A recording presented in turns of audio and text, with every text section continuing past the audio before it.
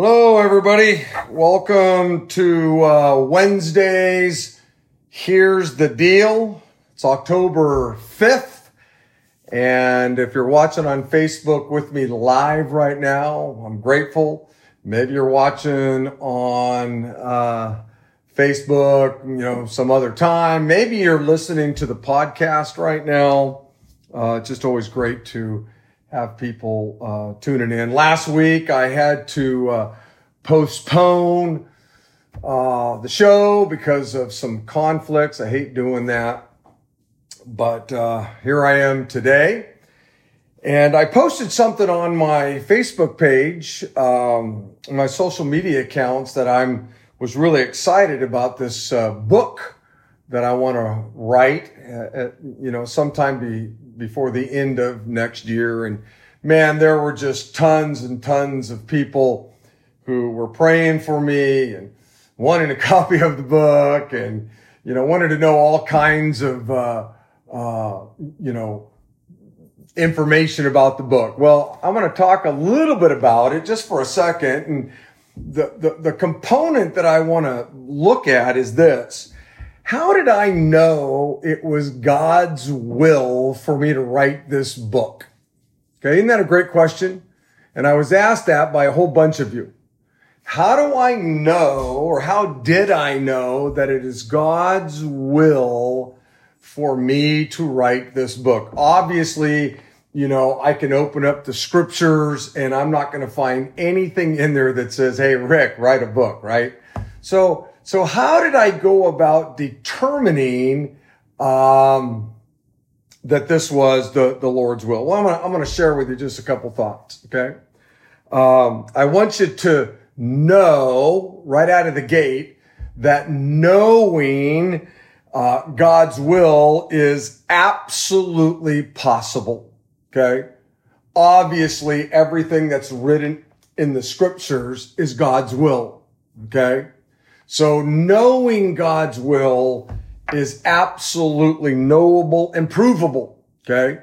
I want to read to you an important passage that Paul wrote that I think we all need to keep in mind when you're thinking about how do you know God's will. He said this in Romans chapter 12 and verse 2. He said, "Do not conform any longer to the pattern of this world." Okay? Don't, keep becoming like the world. Okay? When we gave our life to Christ, Jesus said we're to deny ourselves.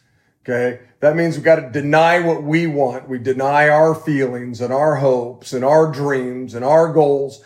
All of us goes by the wayside. And then he said, you take up your cross and you follow him. So Paul is saying, do not conform any longer to the pattern of this world, okay, but be transformed by the renewing of your mind. In other words, allow God and his word to do a work really primarily in our minds, because it's these brains of ours. It's the truth that sets us free. It's the truth that transforms us. It's not our feelings or whatever, or emotions. It's the truth. And then he says this, if you stop conforming to the world, if you stop trying to be like the world and adopt all of their thoughts and ideas and on what's right or what's wrong, and you let God transform your mind, he says this, then you will be able to test and approve what God's will is, his good, pleasing, and perfect will. So here's what we learn in this verse. Number one, if you want to know God's will about anything, let me just tell you something. It begins with making sure you're allowing the Word of God to transform you. That the world isn't transforming you, but God's Word is transforming you. And then when that is happening, wow, now you'll be able to understand better God's will. And then he says three things about God's will. The first thing is he says, hey, it's good. God's will for your life, beloved, is, first of all, it's good. It may not seem like it's good. It may not feel like it's good. But God says, my will for your life, first of all, is good. But not only is it good, it's pleasing. When it's all said and done, you go, wow, I allowed God to transform me by his word. And not only was his will for me good, but man, it was pleasing. Okay. Doesn't mean it wasn't hard. It doesn't mean it didn't come with suffering and trials and troubles and all of that. But when it's all said and done, wow, it was pleasing. And then he says it was perfect. In other words, it was tailor-made for you. God's will is good, it's pleasing, and it's made just for you. And so let me get a little more specific. I'm going to give you 5 things I always do when I'm trying to discover the Lord's will on something. And I'm going to use this book I'm writing, okay? Here are the 5 things you always want to do. Number 1, you always focus on God's revealed will. And what is his revealed will? It's the scriptures. It goes back to Romans 12. If you're spending time in God's word, his revealed word, his revealed will, let me tell you something. That's where it begins, because if you aren't, then you're never going to know his will for your life. You just won't. It'll be a mystery to you. So you always want to make sure that you're a man or a woman or a student or a child of the word. You stay focused on this and you do everything you can to live out God's revealed will. Okay. And then the second thing is that you pray. I began to pray, God, I'm thinking about, writing a book. I don't know if it's your will or not. I don't know if this is something you want me to do. I don't know. I can't find it in scripture, though I'm spending time in the word.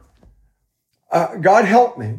Is this something that you think I should do with my time, my energy, my resources, whatever all that might be? You pray. You got to pray.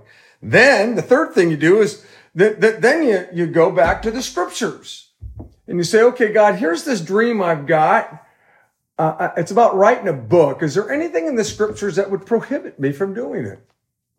And obviously, there's nothing in the scriptures that prohibit me from writing a book. I did this when I ran for mayor. I focused on this, spent time here. I began to pray. And then I went to the scriptures and said, hey, is there anything in here that prohibit me from being the mayor? And there was nothing. Then you always want to ask mature, wise, godly counselors, people, what they think.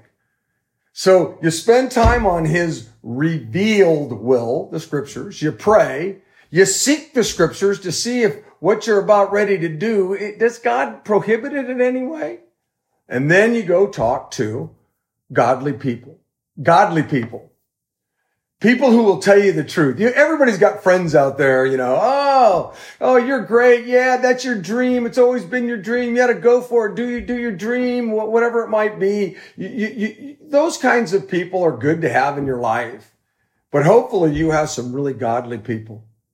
I mean, people that have walked with the Lord a long time, that are full of the wisdom of the Lord, so that they can hear what it is you're thinking about doing, and then they can enter into it. And I had a number of really godly people who I would share this idea, this thought, this dream I've had for a long time about writing a book. Then all of them said, oh, without a doubt, you got to write a book. I mean, it was just a no-brainer. And then the last thing you do is you pray. Okay. So it begins really by looking at the Word of God, reading the Word of God, allowing the Word of God to transform you. Because when that's happening, you're going to know about his good and pleasing and perfect will. Then you get on your knees and you begin to pray.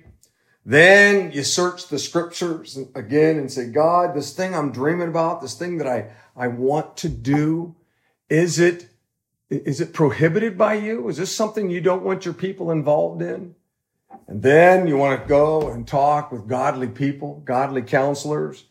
And then last but not least, you just want to pray again and just say, Lord, is this something you want me to do really? And so I did all those things, and man, it was a no-brainer to me that I needed to write a book. I did think about somebody else in scripture who had a really great thought, a wonderful dream, and it was King David. He wanted to build God a temple. Remember? He wants to build God a temple. That's a good thing. That's a good dream. That's a good goal. God deserves a temple. God wants a temple. Man, David nailed it, right? I mean, God needs a temple, and David says, I'm going to build you a temple. The problem was that God showed up and said, David, I'm going to have a temple, but you're not the one who's going to build it. Hey, it's a great dream. It's a wonderful idea you have. Good goal, but you're not the one who's going to do it.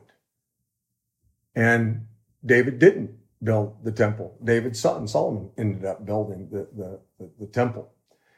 My point in sharing that with you is this, is sometimes you can have a really, really great God-honoring dream or goal or whatever the word is, vision. I don't care what word you want to use. It's God honoring. It's something fantastic. It's something that'll, God would want. But sometimes God steps in during your times of prayer, during your times when you're counseling with others and you're talking with others, gathering some wisdom from others. And maybe even that last time when you begin to pray and you begin to understand, wait a minute. As good as this is, as right as this is, as righteous as this is, as godly and holy as this thing is, God doesn't want me to do it. And you have to be okay with God saying, great dream you have, great goal you have, great vision you have, but it ain't my will for your life. It's not my perfect will for your life. And I think for a lot of people, that's a hard thing to swallow. You have a dream and, and for whatever reason, God didn't let it happen. Well, when you gave your life to Christ, what you did was you denied yourself. You denied your dreams, your goals, your visions, whatever all those things are. That's the very first thing you do when you become a follower of Jesus. You say, my dreams, my will don't matter anymore. What matters is the will of God. And I think these 5 things that I gave you today will help all of us really determine what is God's will for our lives. So if this was helpful, hey, give me share this with somebody. Let your friends know about it. If you're watching on Facebook, get the podcast. That's where I really want people to go, is the podcast. It's way easier. You can really listen to it anytime when you're on a walk or driving around, whatever it might be. And for those of you that are on the podcast, make sure you give me a 5-star rating, leave a comment. Okay. It really helps get the word out, and blessings, everybody. See you next week.